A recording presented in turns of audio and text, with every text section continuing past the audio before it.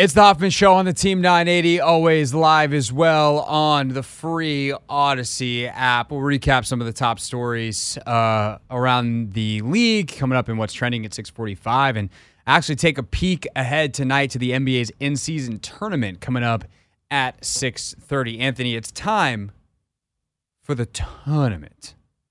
It is time for show. You probably don't even get that reference. The tournament. I don't. I was trying to figure out where you got it from, but so back in the day, the guy who ran the Masters, I think his name was Hootie Johnson, which is just old Southern white dude named Hootie. Yeah. Ran the Masters golf tournament, but he said tournament. The tournament. It was like is he American? Cartoons. Yeah, just very Southern. Oh, like. There's different kinds of Southern accents, and there's kind of this very proper, it's most associated with Charleston, old Charleston, South Carolina. The proper. No, that's too British. Yeah, I was about to say that's giving British. That's why I thought I could get into it if I really needed to, but my brain's not working there. I'm also trying to make sure I nail this Eric Bieniemy take in a second. The point is, he would say the Masters tournament, the proper. And you said his name was what one more time? I think it was Hootie Johnson. Hootie Johnson. All right. While you're giving your Eric Bieniemy take, I will be looking up Hootie Johnson. All right. Excellent. I also might not have that name right, but I'm pretty sure that was. I'm gonna find it. Okay. Anyway, apropos of none of that, we'll talk about the NBA's in-season tournament coming up at 6:30. So, I am ready to declaratively say Eric Bieniemy, not the guy moving forward for the Commanders. I am just thoroughly unimpressed with what they've done offensively. And the short version, the super harsh take, if you listen to the show over the last year, and specifically a year ago, as the Scott Turner era was coming to an end, and a lot of the criticism that mounted of Scott is, for Eric, he is running a West Coast version of what Scott Turner ran. There is not a lot of motion. There is not a lot of moving receivers around. There's not a lot of formation usage to create advantages. There's not a lot of, I don't want to say force-feeding your star players, but creating genuine opportunities for your star players that ensure that they're going to get the football. And that is a philosophical difference that I have with a lot of coaches who just say, hey, we have good schemes. We know that these concepts work. Let's just run them. And our X receivers are X receiver, our Z receivers are Z receiver, our slot guys are slot guy, our tight ends are no.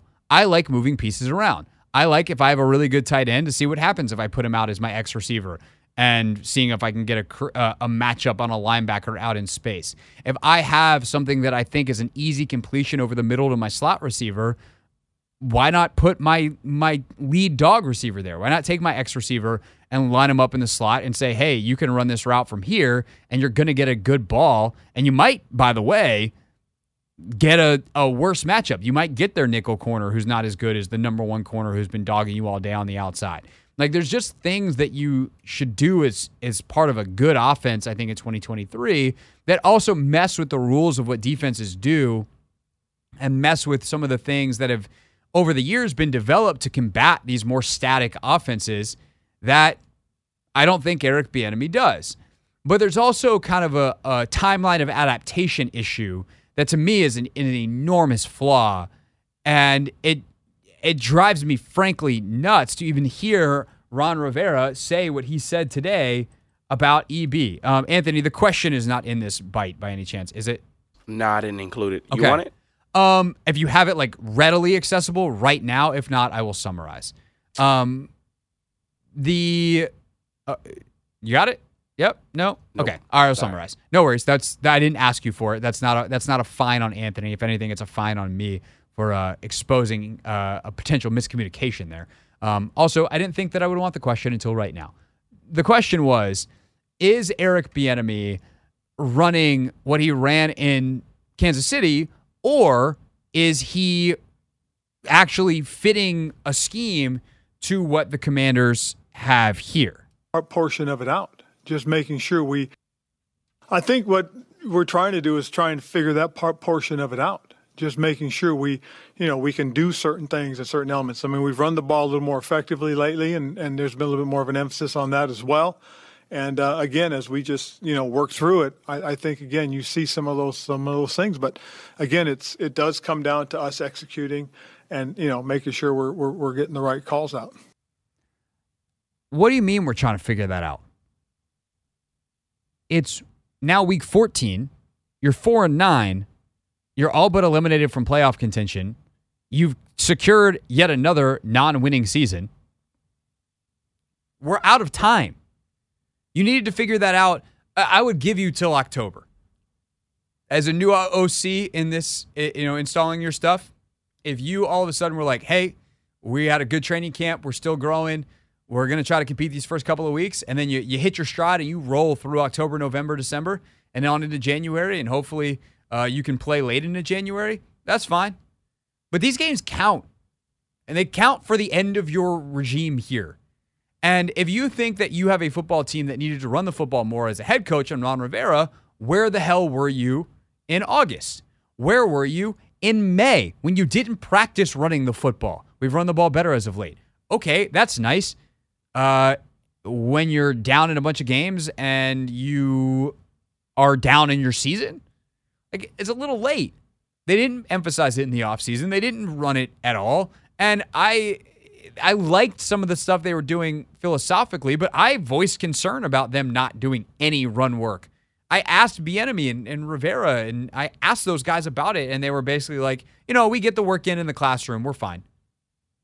Clearly, they're not fine. They've figured out how to run the ball effectively now because teams are surprised when they do it, but they're one of the last in the league in attempts. They don't even try. And the result is you don't get the kind of defenses you see when a team respects your ability to run it, even though they're averaging like 4.6 a carry. And by the way, they can't score. And that's, to me, the biggest indictment of this offense is last year they, I think, finished averaging 20.5 points per game. So scoring offense, they were bottom third of the league, and they were averaging just over 20.5 points per game. This year, they are in the bottom 10 of the league. Actually, they might be just outside the bottom 10. Let's see. Patriots are last. The Patriots are averaging 12.3 points per game. Yikes. The Giants are averaging 13.3. Imagine how low that number would be if they didn't do what they did to the Commanders. So you got 1, 2, 3, 4, 5, 6, 7, 8, 9, 10, 11, 12. So the 12th worst team in the league. They're 20th, and they are averaging 20.1 points per game. 20.1 after the 15 that they dropped the other day. Last year, I beg your pardon, they were averaging 20.5 going into the day. They were 18.9 last year. So if they get shut out by San Francisco and are scoring around the same amount of points that they have been the last couple weeks in some of these other games, they ain't going to be that far off that 18.9 number. And that's ultimately why EB was brought in. They didn't produce enough. And while they're producing more, I would say they're doing it with significantly better quarterback in Howell over Heineke, and especially over what Wentz was for them last year. And the results are just not there. And meanwhile, you have players like Dotson and McLaurin, who you've invested majorly in, that aren't features of your offense, are having way worse seasons. And in Terry's case, I mean, Jahan's a second-year player, but in Terry's case, the worst season of his career, coming off arguably the worst game of his career. And it's just frustrating because it seems like there's so many easy things they could do, so much low-hanging fruit to be better. And so I'm out.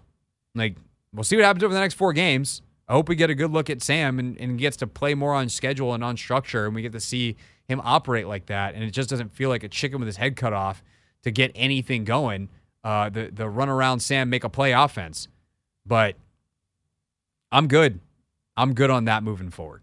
It's the Hoffman Show. We're on the Team 980. We're always live on the free Odyssey app. And to kind of wrap that up too, by the way, part of that is the speed at which it needs to happen. If you don't have the urgency to get it done and try to win your games now, and you're like, oh, this is a multi-year install. No. Too many other coaches have done it quickly. And that to me is what's super frustrating. Anyway, it's the Hoffman Show. We're on the Team 980. We're always live as well on the free Odyssey app. When we get back, a preview of tonight's NBA action in the in-season tournament quarterfinals.